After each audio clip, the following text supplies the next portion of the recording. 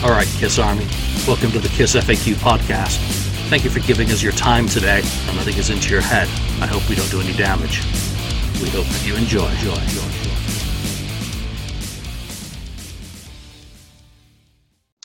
Welcome back to the KISS FAQ podcast. I'm your host for today, the first and probably only time, Andrew Scambatti, a live Catman on the board. I'm joined by the illustrious Julian Gill, who without him none of this would be possible. Episode 320. We're going to talk about some topics from the board, some new releases. We just passed one of the 3 record store days here in 2020.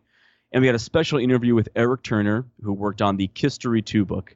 Eric shares some stories about his time with Warrant, his time opening up for the 1989 Paul Stanley solo tour, and then again working on Kistory. So, packed show today. And I'm so glad to be here. And so glad that Julian lent me the keys to drive this crazy truck. That's the KISS FAQ podcast. So here we are. Yeah, I'm too tired to drive today. It's been one of those weeks. I think I'm on 60 hours already. So sometimes you have to have a designated driver. And what I love about our crew is that any one of you can host. Any one of you can do this because you don't have to be special to do a podcast. You just have to be able to... I thought you did have to be Well, no, you have to special. be able... I think you have to be able to string a sentence together. But listening back to some of the episodes, I know I say a lot. Sometimes, I mean, I think we're all negative. We're all guilty of that, I think. Even some of the best podcasts that you pay for, they're guilty of that sometimes too. It is, and a lot of it comes down to editing, and I simply refuse to edit. I've been working on a project that I'm editing audio, and I'm going back through it, and every time I listen to it again, and it's a 50-minute show now, there's my I hear another breath, and I wrote the stuff, and it's to hear that... And I'm having to take it out because I really want it to be perfect this time. So when it comes time to do a FAQ podcast or a Look It's Rock and Roll podcast, I just want to hit record, hit stop, put on the front and the back, and put it out for everyone to listen. I don't want it to be a job. I don't want it to be unfun strictly for me. Hopefully it's not unfun to our viewers or listeners. Well, you know what is fun? KISS Vinyl has always been fun for me. It was actually my introduction to podcasting. And with Record Store that just came by, I was able to get Origins Volume 1, the picture disc, the double picture disc version. This is just this is a beautiful package. Julian, you wrote some of the liner notes on this, or actually all of the liner notes rather. This was very, very cool, and just such a cool package. E1 has been hitting it out of the park with all of their releases, and there's no signs of stopping because Ace's new record, Origins Volume 2, is coming out September 18th. So make sure you head on over to one of the several retailers that have different versions and variations of that and get your Origins Volume 2. Yeah, and talking of Origins Volume 2, what came out today? It dropped last night for friends and family in Australia. It is the next single off the album. It's a YouTube video for I'm Down, a cover of the Beatles. I can't remember. I should know it off the top of my head, but it was originally a B-side. It's previously been covered by Aerosmith, but I think Ace styled in an absolutely storming version. John 5 guests on guitar on there, I believe. Yeah, I really enjoyed this. I actually really even enjoyed the little promotional piece of artwork that's been attached to the single when you view it on YouTube. I like how they did the Ace in the Beatle font. I thought that was really cool, really interesting to look at. But this is cool. The record is sounding fatter and fatter. Every song that I hear, I'm just really noticing the production value on this. Not to say that the previous releases by Ace lacked production, but I think there's a huge increase in production value between the Anomaly release and what he's doing now. And that just maybe because he's been back at the game, back behind the mixing console longer than he had been before. So I like this one. It's obviously not one of my favorite Beatles songs, but I'm anxious to hear the rest of the record. Yeah, I love the song. Always did. I loved Aerosmith's version. I was really interested to hear what Ace was going to do with the song, and I really thought that he did it justice, and he kept it Ace-ified in the right ways. And I love what you said about the production as well, because that is something that I think the album really does shine sonically. The last couple. And I said this when Spaceman came out. I wasn't a big Ace solo fan. I'm just not a big solo fan of any of the KISS members. I like them in KISS and together. But I loved Spaceman. I thought it sounded great. And some of the songs that were covers on Spaceman, like I Want to Go Back, I didn't know that was an Eddie Money song. I'm not an Eddie Money fan, but it was cool. It sounded cool. And I'm really glad that we're able to sit here in 2020 and we're listening to new Ace records. It's cool. It's really cool. Yeah, we're talking about new music from a member of KISS, which is really cool. I got one thing in the mail this week. I had some gift certificates left on Amazon UK, because obviously my family's all there. And I ordered a copy of, you just about see it. There you go. Origins Volume 1. I'm in search of a regular jewel case edition of these I Hate Digipacks. I know I've been told that they're more difficult to actually make, but I hate them with a passion. So I was like, I'll get it from, get the Steam Hammer or Steel Hammer, whatever it is, the European distributor. And it's not. It's another one. But it's got the original hype sticker that's got fire and ice. So if anyone wants to trade for a Euro version of Origins Volume 1, drop me a line. You know where to find me. Come over to the FAQ. Get your feet green in the cess mire. In the cess. Oh my god. If you ever made a shirt that says the cess prior, I would wear it. That'd be a great shirt. This is something else that's also not new, but I just happened to, I had to go to Walmart on Record Store Day, and I finally found one of these, the orange translucent vinyl of Destroyer Resurrected. I just like this. Look, correct me if I'm wrong, everybody out there. You're wrong. My original version of Destroyer Resurrected on vinyl, it's obviously black vinyl, but is it like a matte finish? Is the cover a matte finish like this? I don't know. I just noticed that as I think it looks really stunning in this matte finish that I have here. I don't know. I got to do a side by side. I haven't pulled it out of my record collection yet. Yeah, but mine's not been out of the shrink, so I have no idea. I open everything. I really do. It's my collection to enjoy. I really do. Every time I say I'm going to laugh. Well, with Record Store Day that just passed, the Aceified Record Store Day release was Trouble Walkin', first time on vinyl since 1989. Double vinyl in 45 speed. So what does that mean? Because I just certainly didn't know what it meant on there. When you put it on your turntable, make sure you turn your speed to 45, because there's a lot of fatness on this record. And look at how cool the actual vinyl looks.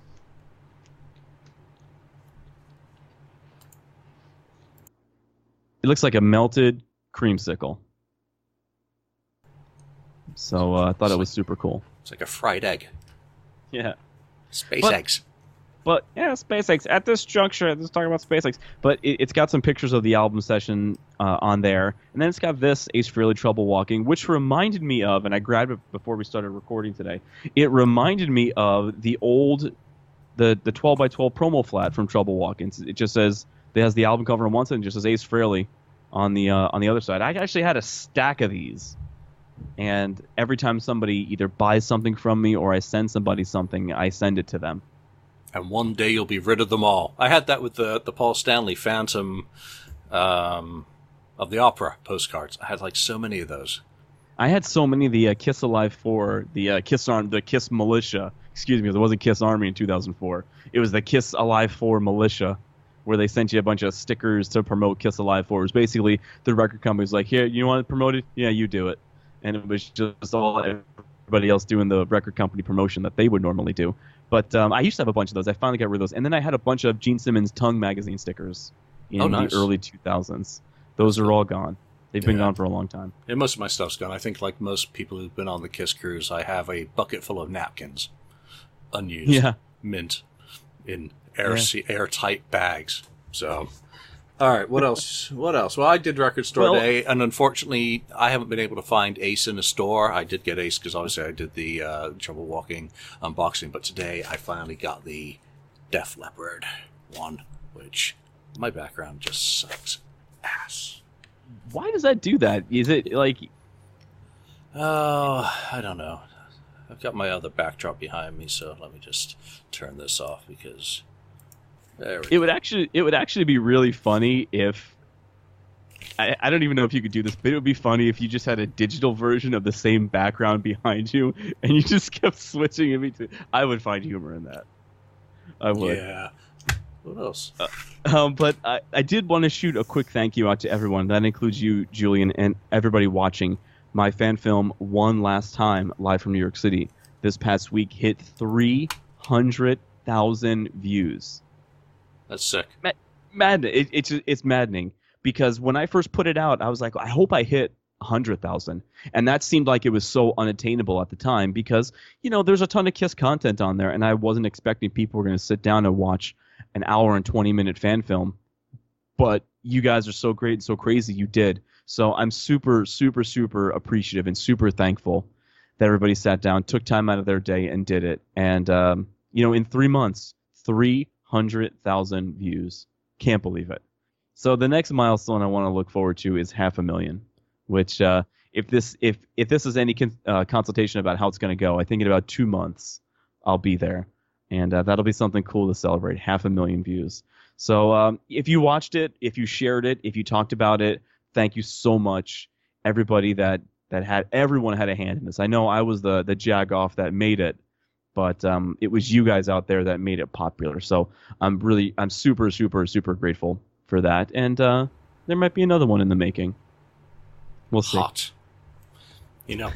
I know how much you suffered for that. So, even in the few days since it hit 300, now it's on 313. So there you go. Can't believe it. Live score right there. So, can't believe it. To anyone who wonders, why do we get excited about things like this? Because when you pour your heart and soul into a project, when you suffer, and I watched at least 8 edits of this during the process of you making it, and I dread to think how many different, this goes here, until you got it exactly how you wanted, that you went through, that no wonder you get excited, especially when you set goals in your head about how you need it to be validated on a personal level. So, every time Andrew shared this on Facebook or on Twitter or on the FAQ, it's not bragging, it's excitement as a fan. Yeah. That it's something that he's made is being appreciated by his fellow fans, which is really cool. And, anyone who does something like that, whether it's book projects, whether it's things that are tenuously official, it's mostly excitement. All excitement. It's funny you mentioned about how many times I had to watch it. I don't know. I think probably 7 out of the 8 edits that you watched, I just had a very concert-like opening credits sequence where you're watching concert footage and like the credits appeared in the lower hand corners where Gene Simmons, Paul Stanley, produced by, directed, all that stuff. And one of the very last things I did is someone was like, it looks kind of weird when the names are on the screen, it doesn't match the member of the band on the screen. So I was like, can I really do that? And I was like, So at the very last minute, the release date was probably less than 24 hours away. I started animating those sequences where you see Kiss walking through the fire and the explosions happening and the title screens looking like pages from a tour book. That was the very last thing that I added because that wasn't there. It just someone had watched it and goes, hey, what would be cool? And then I did it. Then it happened. So yeah, again, thank you so much for doing that, and thank you for giving me a platform to do it and talk about it. And yeah, there'll be another one. And maybe the next one will be the last one. I'm not really sure. I really only want to do things that Kiss hasn't done. And what I mean by that is some fans are like, oh, you got to do one on Revenge. Why? I was like, well, why? I think Kiss Confidential and Kiss Extreme Close-Up does a great job of doing Revenge. Then you have the Symphony for the World Domination Tour. You have the Rock the Nation Live DVD. You have Vegas. You have The Last Kiss from the Farewell Tour. You have all these periods that are represented by official Kiss releases, the Second Coming and things like that. I'm just trying to fill in the gaps and trying to do stuff that we as fans wish they had done. So I'm running out of things to do is what I'm saying. I disagree because I think while the band has done a lot of stuff that was very good at the time, say Second Coming and some of the features that have been included from the reunion era on the Kissology box set, I don't think there's a really good documentary from a third eye perspective, about the reunion era, given the full treatment of exactly how it could be, rather than the party line that an official product is always going to be, to going to the fans who made the trip to Tiger Stadium, to going to the fans who were there under the bridge or on the aircraft carrier. I just think there's still a lot of scope to improve on some of the things that the band has done that you can only do as an unofficial fan rather than as official product to be released, because I think maybe who knows? I mean, the reunion is my favorite time period because that was when I became a fanatical fan. I was 10, 11 years old at the time, and I just remember walking into like every mom and pop store, every little bodega, every deli, and there were Kiss magazines on the stand every time I was there. And the one I remember the most was the Entertainment Weekly magazine with them on the cover, which I still have in my collection. So that's my favorite time. Every time I watch any clips from the reunion tour, I'm 11 years old again. I remember one of my fondest memories is watching the MTV Video Music Awards when Kiss was under the Brooklyn Bridge playing. And obviously, they only aired Rock and Roll All Night. But I remember when Paul said, thank you, we love you, we'll see you all soon. I remember like watching that, and I was like, Mom, he's talking to me. He's talking to us. He's going to see us soon. And I didn't know that less than 4 months later, I would be seeing Kiss at the Meadowlands on New Year's Eve, 96, 97. I got tickets a week before the show because one of the guys that had purchased tickets was like, oh, my wife wants to go to Beauty and the Beast on Broadway, because that was huge at the time. I think it might have been in its freshman year when the Beauty and the Beast. Somebody in the comments tell me when Beauty and the Beast was huge on Broadway. But the guy was obviously a Kiss fan, and he sold me the tickets at face value, which was $85 face value. So it was still a little expensive at the time. But he says, hey, I really want to go, but I can't because my wife is making me go see Beauty and the Beast on Broadway instead. So my loss is your gain. And if an eagle-eye viewer who watched one last time, I do a little feature on the Meadowlands show. I actually found the newspaper ad that my mom answered when we went to the show, because I had remembered that I was like a week before the show, so I went and pulled old newspaper classified section from the Asbury Park Press, the paper from, my local area at the time, and December 21st, December 22nd had the same listing: Kiss tickets, face value, call this number, and there were no other ads that said that, and every other ad was like, oh, this front row or this, that, or New Year's Eve, so that was the ad. So I was like, that's it. That's the ad that I saw. So just like Paul said on the Kiss My Ass Home videos, like this was the ticket for Kiss, this was the ticket for Ace, that was my ticket for Kiss. So it was very fitting to put that in the movie. Even though it's only in there for like a split second, it's still in there. Yeah, how cool. Talking about movies, Peter DVD apparently has been mentioned as maybe creaking towards possibility. Yeah. I didn't catch the new episode of Three Sides where it was mentioned. I did not.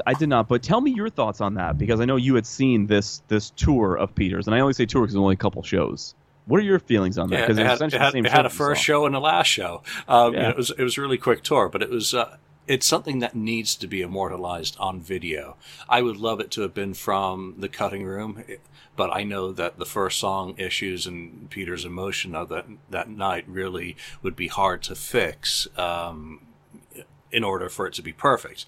And Melbourne, from what I've seen of it, is just as good. And I again, if you then do maybe just use the extra song that was done in New York as like a bonus or as an Easter egg, it should be out there. I have my recording of it, which I listened to quite a lot because it is such a special moment for me. I will never stop singing the praises of it, even if it does get officially released, because it was one of those great moments in history that I got to be a part of.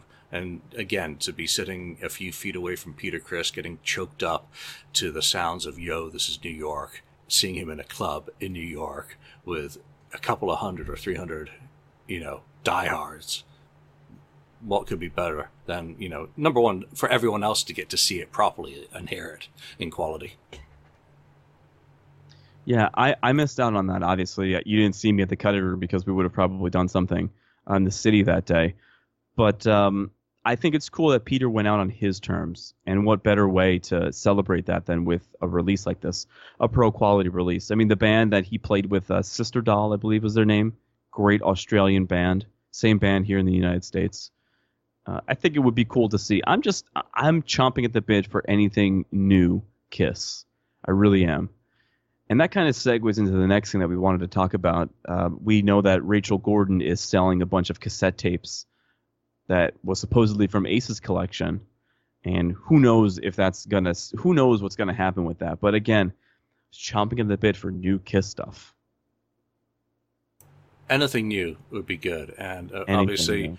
I think Peter had talked about doing a rock album, having actually recorded some music with Johnny Five. And Richie Scarlett, I believe, did some bass sessions for that as well. So, the Emperor of Rock and Roll. Ace is churning out product, and I know Peter's going to be 75 this year, but Peter's voice is just magic. It's his voice that I want to hear again on new songs, whether he's written them himself, whether they've been written for him, or whether they're just songs that he likes. I mean, I would love, for there to be a Peter Criss Origins Volume 1, because I do happen to like the musical trip that he's taken me on during my life that has made me grow and listen to other sorts of music that I otherwise would not have. So from that perspective, I know people criticize it because it was a little bit out of sync with the rest of the members of the band. But for me, I would love it. And I know some other fans would. And when you come back to the very basic element of what you're saying, more Kiss-related music. Listen, I listened to Peter's album more than I listened to the Gene solo album. I listened to Peter Criss 1978 more than I listened to Asshole. So that's not a very high bar, mind you, but there you go. But I'll tell you, it's an album that could only have been made in that time. It's a New York, LA hodgepodge of 1978. That's what it is. No one's arguing that Paul Stanley's 1970 album is the best one of the four. No one's arguing that. But I don't know. It's just sometimes I put it on and clean the house. Yeah. So I mean, just more Kiss. Oh, I wanted to mention, a video popped up online a couple of days ago of a printing press printing out copies of Kiss Alive. So it seems like that Kiss Alive is probably going to be the next reissue. What do you mean? What do you think about that? For 45th anniversary? All I can say is what color. And I think this one has to be gold. Because it is officially only gold certified in the United States by the RIAA, even though I've seen Casablanca shipping statements of up to 4 million copies of it. Now every time I say I'm going to be like... Same with me. I was like, yeah, what was that movie with Johnny Depp? Alice in Wonderland. Yeah. The Red Queen. Okay, so getting back to that, I think it has to be gold, because for Kiss Geeks, that comes back to, obviously, the Gold Award that they received on stage in Detroit in January 1976, if I am correct. And I don't remember. You are correct. You are correct. And if you want to see a clip of that, I highly recommend watching the 1976 made-for-television that never aired on TV special Kiss at Midnight, produced by Incognito Films. Watch it on YouTube right now. We don't have a script, so that was a completely natural setup that just happened. I know. All right, what else do we have on the... I'm excited. I want to see the goodies that they bring along with that, because if they're going to do a Live and a Live 2 next, they might have me hook, line, and sinker. I didn't buy any of the 40th or whatever. I didn't buy any of the anniversary reissues, except for Rock and Roll Over, because that's my favorite album. So, depending on the color and depending on the presentation, will determine if I buy it or not. Presentation is very important, and I would like to see two things happening with future product coming along. They're doing a great job of merchandising each one of these releases. Now, one thing that is not included in these records are reproductions of the original order forms. I think they need to do mock-ups in the style of the original 1970 ones. So take the layouts and with the 1970 prices. Nah, that's not going to happen. Gene Simmons on line 3. No, Andrew. I can't do a Gene voice, but I would love to see them do updated kind of merchandising forms as inserts, because if fans know there's an additional Chucky in there. Yeah, that would be cool. What tour book are they going to sell on every order form? End of the Road version 5? No, they'll be. You wonder if they just have 6. You wonder if Okay, or 5A. Is it really a 6th version? I don't know. I still have version 1. What do I care? And that's a whole nother episode. But no, I agree with you. They've done a really solid job merchandising everything in there, and I would buy them for that order form. That would be cool. So I'm anxious to see what is going to be in this Kiss Alive reissue. If the award looks cool, maybe I'll get that. Who knows? I guess we'll see. Yeah. Excuse me. It's time for me to go back. Is it past your bedtime as well? I mean, it is past my bedtime. You've had one of those weeks, but we're just talking about some of the reproduction stuff that goes inside those. The new CDs that are coming out in Japan, the first ones have started showing up, haven't they? I did see someone post their Killers that comes with the sticker and the insert sheet. That's a damn good sticker. The fold-out thing. Yeah, the sticker was really cool. I had one in a copy. I ordered double platinum because that's my favorite. That's my favorite record. Was my first record of all time, and I'm only looking through my phone now because I'm gonna tell you. Hold on, CD Japan. No, that's not it. Here we go. So initially the release date was August 26th, and it's been moved to September 30th. So just a little under a month away still.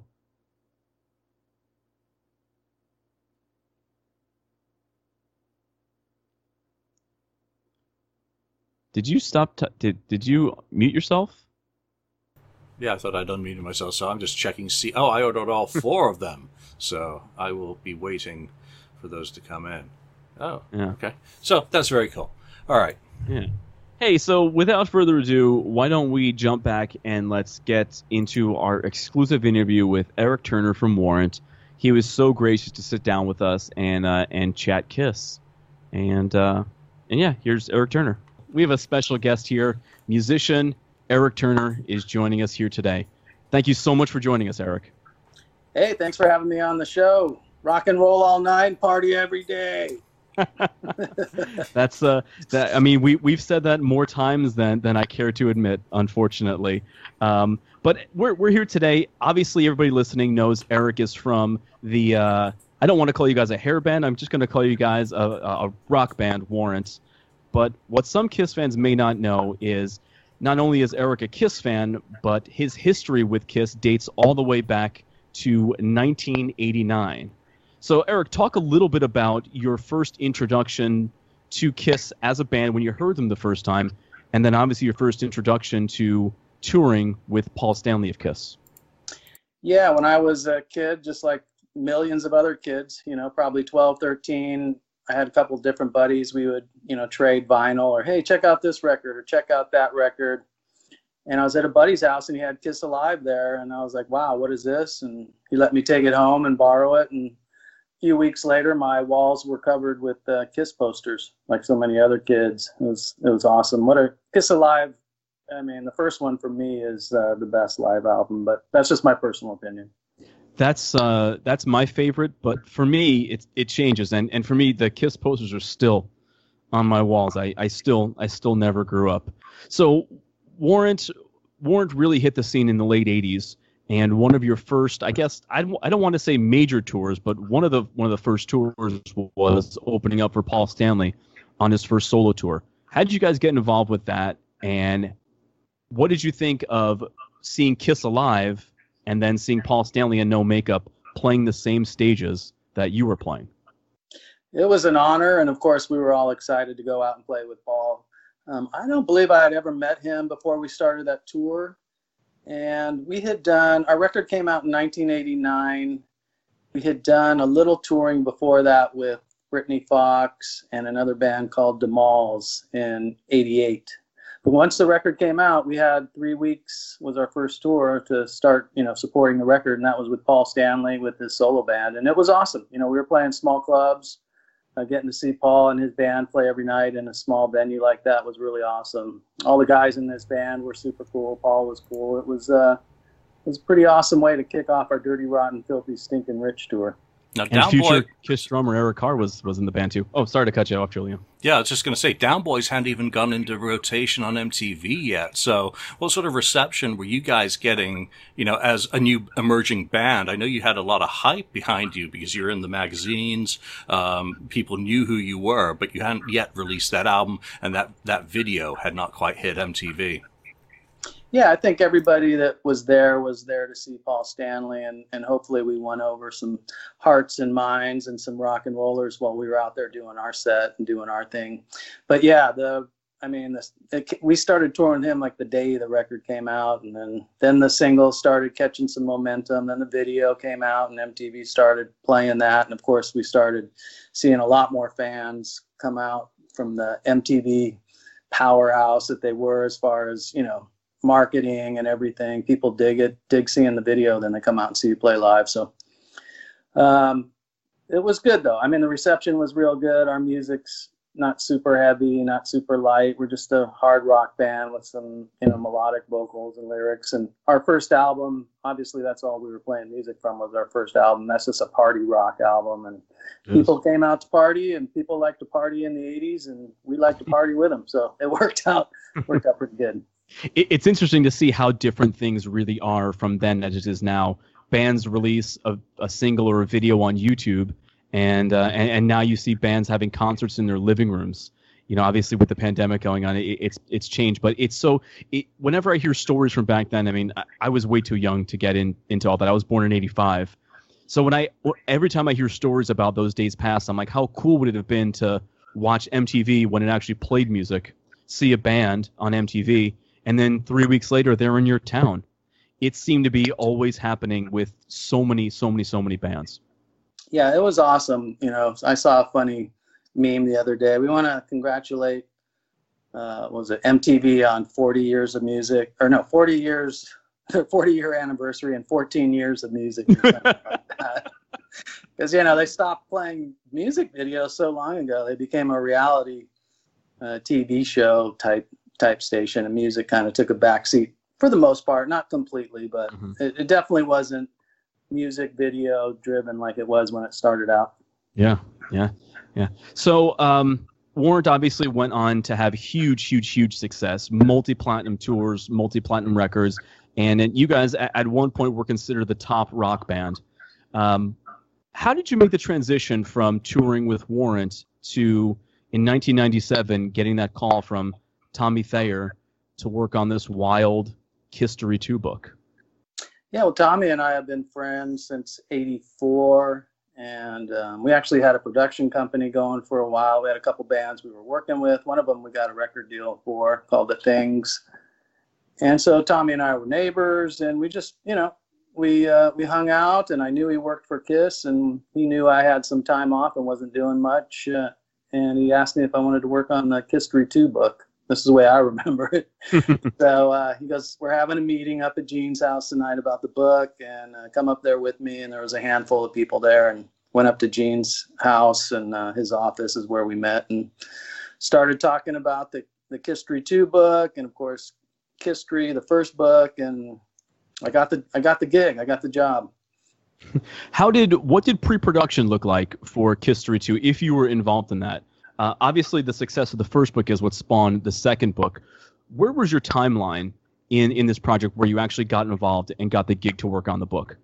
I think pretty much right from the start. They had already been collecting a lot of images of all the different toys and stuff. But basically, long story short, I would show up at Gene's house at, around 10 o'clock or 9 o'clock in the morning. We'd work till 5 or so in his office, just Gene and I, for 3 weeks. We did that every day, and just going through everything, organizing everything. And then Gene got an office over off Sunset Boulevard where Doc McGee's building is. So he set up shop upstairs, and we got a bunch of computers in there, Mac computers in there, and just started scanning images and working on stuff. There was another guy that worked on it too. I can't remember his name right off the bat, was up there with me. But yeah, it was pretty awesome experience. I mean, to spend all that time with Gene Simmons, obviously one of my rock and roll heroes, was great experience. up at his house every day, just hanging out, and of course listening to him on the phone, cutting $1 million deals all day long and stuff like that. That's what Gene does. What I think is the funniest thing about Gene is whenever he calls somebody, and I did a bunch of promotion for a soda company. Whenever he calls somebody, like, you know he's going to call you, but when he gets you on the phone, he still wants to tell you, this is Gene Simmons from KISS. Like, you already know who he is, and you already know that he's calling you, but he has to introduce himself as, this is Gene Simmons from KISS, and I always thought that was funny. So take me back to that time when you're working on Kiss Story 2. You're obviously a huge Kiss fan. You have pictures of Gene Simmons on your wall, and now you're sitting there just cutting it up with the guy, scanning stuff and working on books with the guy. Was there ever any talk of your employment, I guess, with Kiss continuing after this Kiss Story 2 project?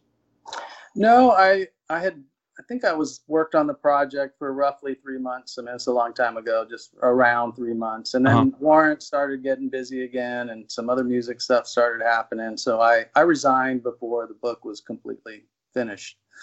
So I don't know if there would have been any other opportunity there. There might have, there might not have. But my own band, Warrant, started getting busy, and I needed to go do that. That's my true calling in life and my true passion, you know. Started the band with the other guys when I was 19 years old. So, and here we are still today. Still today talking 20 years later. Well, yeah, 20 years from 1987, which is really wild to me because I got into all this music in the late 90s and the early 2000s, and it was at a time where you can tell that there were a lot of powers to be changing. You know, these big metal tours weren't happening. These classic rock tours weren't happening at the time. And here we are now in 2020. I could go to Walmart or Target and I could buy almost any band T-shirt that I want, you know, Warrant included. It's the oddest thing because I remember when I was a young kid, it just wasn't like that. And now you can go and you can basically purchase whatever you want, and groceries too in the same store. It's just, it's mind-boggling to me that there's such ebbs and flows when it comes to music and that kind of thing. But, I mean, you guys are one of the only bands that are still successful in doing what you do and have basically continued successfully for all these years. Yeah, we just keep playing. We keep taking it one day at a time, keep playing shows. We play shows every year, and we make a new CD about every 5 years. Our last CD was 2017. It's called Louder, Harder, Faster. 2011, we did a CD called Rockaholic. 2006, we did a CD called Born Again. So we're writing new music, but of course, when people come out to the shows, we know they want to hear all the hit songs from our first 2 albums. And then we'll sprinkle in some Dog Eat Dog and maybe a song or 2 from our new album. But the lion's share of what we play is the first 2 albums, and it's a lot of songs. If you're a Warrant fan, obviously you know all the songs we're playing and dig it, you know?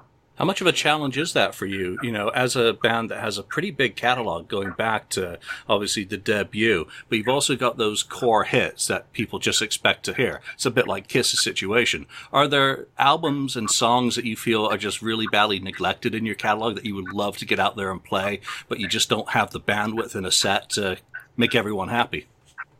Yeah, I mean, I think we've done around 9 albums. I'm not sure. But, yeah, I mean, there's songs on Born Again and Rockaholic, you know, we would love to play. There's cover songs. We did a cover record with a bunch of cool cover songs on it that would be fun to play. A lot of Warrant fans tell me they really love Ultraphobic, which is our 4th CD. We don't play anything off that CD at all. So it's tough. You know, sometimes we only get 45 minutes to play if we're opening up, or 30 minutes, you know, depending on the set. And then other times we can play an hour and 15 minutes. But we really do just play the first 2 records and dip into some Dog Eat Dog, because a lot of people love Dog Eat Dog. And that's more of a cult favorite of our fans, I think. And it's a heavier record. And then, of course, whatever our latest release is, we'll go ahead and play a song or 2 off that if time permits. There's such a, like I just mentioned, there's such a resurgence of everything rock and roll and everything classic rock. Going off of what happened with Kiss and Kisstory and all these long form projects that have surfaced for Kiss, are there any plans to deliver anything like that when it comes to Warrant? you see a lot of these heritage bands making, big movies. You have Elton John movies and, Queen movies and all these great documentaries by Rush and Alice Cooper. Are there any plans to dig into the vaults and do something like that on the Warrant front? At this time, there's not. There has been some little rumblings here and there about doing a documentary of sorts, documentaries for music bands and music artists, and just documentaries in general I think are more popular than ever with Netflix and Hulu and Amazon. I love watching documentaries, but at this point, there's just some talk, nothing really solid going down. So I don't know if that'll ever happen for us or not. It might. I wouldn't be surprised if we ended up doing something once this COVID deal's over and we can all get together again and do projects. And you bring up COVID, and what sort of impact is, obviously you can't tour, you can't perform live. Some bands are announcing, that they're working together online on new material during the pandemic. What are you doing to get by in the pandemic to, keep your creative juices flowing? I mean, are you guys trying to work on new material? It's been, 3 years since the last album? Yeah, we started throwing some ideas around. We haven't really started clicking yet or really stuff coming to fruition. There's a lot of riffs. I've been sending riffs to Robert and Jerry and bouncing some stuff around, but we're not really too close to making a record, but that could change really quickly if 2 or 3 songs start popping. Our old label, the last label we did our last 2 records on, Frontiers, has mentioned they'd like to do another Warrant record, so there is an opportunity there. I'm just not sure when it's going to happen. The COVID thing, doesn't put you in the best mood to Agreed. write party rock songs, and then of course all the racial tensions and strife and political nightmare that's going on top of COVID just really doesn't have me. I don't know. I'm not very creative right now as far as music goes, but I know for some people that's the most creative time for them. If you're like a Bob Dylan, or you're really good about writing songs about, the social time and what's going on in the world when you're writing. But for us, that hasn't happened yet. And we're more, like I said, a party band, and we don't really go into heavy subjects or anything like that. That's what I love. Go ahead. Oh, I'm sorry. That's what I said. That's what I loved about bands of the 70s, 80s, and even the early 90s. They sung about good times and about having fun and about celebrating like life, and whether it's talking to a bunch of girls or eating fast food or just something. I really enjoyed listening to songs where they sang about good times rather than, oh, the world is crazy, everything's changing. We know that. We want this music to escape from that kind of thing. Yeah, there's other artists that do that really well, and but that's just not our forte. We're more of a good time rock band, kick-ass rock and roll, and type of stuff. Not to say we can't write some, nice lyrics and tell some good stories with our songs, but we're definitely more of a party rock band. People come out to our shows, they drink beer, they take their tops off, and it's just it's a good time. And let's hear about the women, too. If you're going to take your top off, don't take your mask off. I like that. That's the next Warrant shirt. If you're going to take your top off, keep your mask on. Warrant rocks. There you go. That's the next shirt. I'd buy it. So last year, Kiss went on this big end of the road tour where they were finally ceasing all touring and everything was coming to an end for Kiss as a touring act, which I thought was worded very good because it left it open for them to maybe do a song in the studio or do a special thing here and there. Did you see Kiss on this tour? And would you have opened this Kiss tour if you were given the opportunity? Absolutely, 100% yes, if we were given the opportunity. And second of all, we played on the Kiss cruise. So I got to see him play a couple nights, and I saw him do the acoustic set and got to see it. I saw everybody and got to hang out a little bit with everybody in the band except Gene. I didn't see Gene for whatever reason, but it was great, man. I love Kiss. I love a big rock show, Pyro. You guys know what it's all about. I've seen Kiss a handful of times over the last 30 years, and it's always a great show. I actually saw a show in California, probably the only show that Paul Stanley ever missed. We went to see him in, I don't know what, a casino somewhere. It's like they had a 10,000 seat outdoor event, and I'm looking at the clock, and Tommy had told me they were going on at 9, and I'm like, it's 9:30 and they're still not on stage. This is weird. And then Doc McGee came out and he's like, Paul has just left to go to the hospital in an ambulance.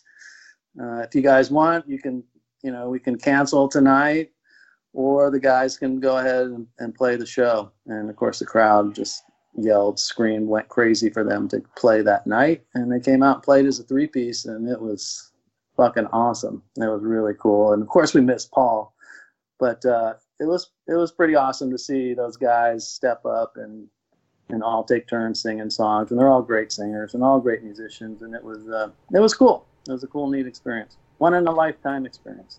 Yeah. I remember that show. It was in 2007. I believe it was Sabota. I'm gonna Sabota. I was gonna mispronounce the name, like you guys wouldn't believe. But I also remember they covered it on Gene Simmons' Family Jewels, and I always found it interesting that they play as a 3-piece, because it really showed the great musicianship for guys that have taken a lot of flack for being replacement members. But those guys have paid their dues, and I have nothing but respect for Tommy Thayer and Eric Singer. Even Eric's work on Revenge, I thought was incredible. But that's one show that if I could go back and see it, I'd want to see that, just to see the 3 guys play as a 3-piece. Yeah, and like I said, it'll probably never happen again. And of course, thank God Paul is healthy and fine and recovered and back at work. So, but it was a neat experience. And every time you see Kiss, it's an awesome experience. Yeah. But you didn't get to see them on this recent not even recent. It's almost 2 years ago now. The recent end of the road tour. I did see the shows on the boat, which are part of the end of the road tour. Yeah, but not in an arena. So unfortunately, with all the pomp and circumstance. Yeah, unfortunately, COVID happened. I probably would have seen them. So that's a good question then, with participating on a cruise as a band. How was that for you, and how did that gig come about, and was it a fun experience to be trapped on a boat with 2,500 hard rock fans? Yeah, it was really great. Everybody was super cool, super respectful. Obviously, they're all diehard Kiss fans from all over the world. But we had a handful of them here and there that brought out Warrant swag and records and wanted pictures and autographs, and so we felt a lot of love. But it wasn't overwhelming to like where we had to hide in our rooms or anything like that. We could go enjoy the cruise, play music, hang out, see Kiss, and it was a really good time. I'd love to do it again. One of the I think one of the last times I actually got to see the band Warrant, you guys were part of I can't remember the name of the festival. I think it was Rock the Arena in Toledo, Ohio, where it was a whole day of I'd say basically 80s metal bands that played there for the entire day. And I don't know if the arena was sold out or not, but I think I can't remember who headlined. It might have been Cheap Trick of all bands. Where I think that sounds about right. We've done a few shows with Cheap Trick here. I think it was either Cheap Trick or Bret Michaels. I can't entirely recall on who headlined. So you touched on it a little bit. You got some riffs going on. You got some things possibly in the works. What's next for Warrant? If the pandemic isn't a factor and you guys you're able to do what you need to do or want to do, what's next for the band? What's the next thing that's on the band's plate? Well, we love to play live, and so we were off to a great start for 2020, and it's all, I'd say 90% of those shows have been moved to 2021. So now it's up to the rock gods and the government if they're going to allow concerts in 2021. Hopefully they do, and we'll go back to work and do what we love to do, which is on average 50 shows a year.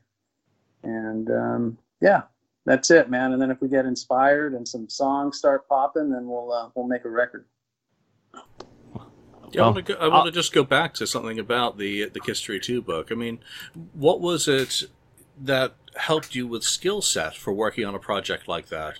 You've been playing in a band. Warrant started 1984? So yeah. When did you find the time to learn a skill set that you could bring into a project like that, scanning stuff, working on computers and whatnot? Where did your skills come from? I had started like everybody else, I got a computer when they became available and became interested in the internet. And then I started building some websites and learning how to build websites for fun, and, learning how to use Photoshop and a scanner. So that's basically all I needed to do for the book, was scan thousands of images, and of course catalog them and file them. And once towards the end, not too long after right before I left, they brought on a lady who had done the first history book. Once we got everything organized for her in a way that she could actually start doing the layouts. And then Gene would come in once or twice a week and look at her layouts and make changes. Or sometimes I take stuff down to, like one time I had to go down to rehearsal to show Gene some stuff. That was pretty cool. How tough was he to please in terms of, quality, attention to detail? Obviously, he's got a very particular vision about things. How easy was it to marry what you were doing with what he saw the product as being? Well, for what I was doing, I wasn't doing any creative stuff, really, very little as far as layouts and stuff, a little bit. But it was mainly the lady that did the History 2 book. So they would have their little battles. Gene knows what he wants. Gene knows what he likes. He has a vision for Kiss. Nobody knows what Kiss should look like or sound like better than him and Paul for sure. So you just show him some stuff, and he liked some of it and changed some of it. It really wasn't that big a deal. How happy were you with the end product? I know you left before it came to fruition. I don't remember exactly when it came out. I did see an early copy. I think it was at one of the indie expos. But how pleased were you with your contributions and how it was all represented in the book? I love the book. I obviously have a copy of the book. Gene had saw a picture of my wife and one of her friends. They used to do a lot of Baywatch and modeling stuff. So my wife and her friend Kim are in the book, which is really cool. And then it turns out there's right on the page right next to my wife's page, there was a nurse in Gene Simmons makeup, and my bass player ended up marrying her like 2 or 3 years later. So that was kind of trippy. That just all happened by circumstance. I mean, it wasn't planned out that way. So some fun stuff happened with the book, and I'm proud to be a part of it. It was cool, and working with Gene was an amazing experience. And I'd see Paul around the shop as well, and super cool guy. And just it's nice to be around your heroes from time to time, and especially a band as big as Kiss. And especially when they're actually signing your paychecks at the time, which transcends from fan to hey, you're working with the guys. Yeah, they were nice size paychecks too. It was good. It was nice to make some money. Well, listen, I've been involved in several projects with Gene and his soda company, and it's always nice when they say thank you, but then you're like, oh, I got this check that I don't even know what to do with. Do I cash it or do I keep it? It's like you don't even know what to do with it at that point, especially being a crazy fan as I am. Yeah, frame one of them, keep it on the wall. I'm sure Gene wouldn't mind if you didn't cash it. Yeah. The accountant calls you later in the year and says, we paid you for this fee and we haven't cashed it. Oh, I lost the check. Can you send me another one? There you go. And maybe just stop payment on that just so I can hang keep it on the wall. Yeah, with the rest of the stuff. All right, well, listen, Eric, I really, really enjoyed talking with you about Kiss. You're more than welcome to come back on the show anytime you have anything going on with Warrant, and I hope that 2021 you guys are able to go back on tour, and I hope we can come out on the road and do a special episode with Warrant on the road to let all the fans know that Warrant is still out there. They're still just as ass-kicking as they were back in the day, and they're still out there pleasing the fans with some great music. Julian, I appreciate you guys you have any? Yeah, I was going to say I appreciate you having me on the show, and I appreciate the invite to come back. That would be awesome. Yeah. Julian, any final questions? Any final thoughts? No, just one last question, and then we'll let you go. Favorite Kiss song? Kiss Alive. For sure. One. Kiss Alive 1 I still listen to it all the time. There's something about the production and the rawness of it and the crunch of the guitars and the excitement of the crowd, and it's just all, that record will always have a special place in my life. As a guitarist, is there a song that makes you grab your guitar, a Kiss song with a riff? I mean, there's so many great riffs.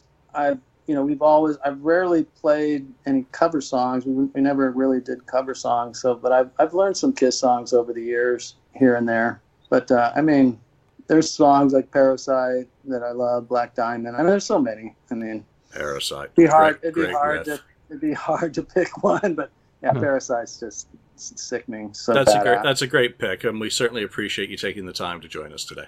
Yeah, and real quick before I sign off, I've been doing some painting some guitars, and you guys, if you're listening and you're interested in checking out some of my artwork, you can go to Punk Rock Guitars at Punk Rock Guitars on Instagram and check out some of the stuff I'm doing. Yeah. Fantastic. All right, so make sure you follow Eric on Instagram, and also make sure you follow Warrant to see when they're going to be back on the road. And hopefully Eric will be back here, and maybe he can do a guitar for the podcast or something. We'll raffle it off for charity or something. I don't know. I mean, I love doing charity work. We gave away a Gene Simmons vault last year, and we donated all the money that we made to a women and children's shelter. So it was cool. We love doing stuff like that. Yeah. I did something similar when a sad situation when Kobe Bryant died, of course, but I did a Kobe Bryant tribute guitar for him with with purple and yellow and 24 on it and stuff, and I sold that for $1,000 and donated the money to a place called Michelle's Place in Temecula, California. I've been working with that charity on and off for about 6 or 7 years, and just a great organization, and they do a lot of good work in the community. So yeah, like you said, it's fun to raffle off a guitar and donate the money to charity. Yeah, I mean, here's the thing. I mean, all of us, we do little radio shows. We do little things like this for fun. But what's really cool, especially for me, is when you get to kind of give back and do something for somebody. And a lot of times, raffling stuff off and doing stuff like that is like the easiest thing I've ever done. But anyway, Eric, I hope you join us again, and I hope we can see you guys back out on the road and, back where you guys belong, in my opinion. Right on, man.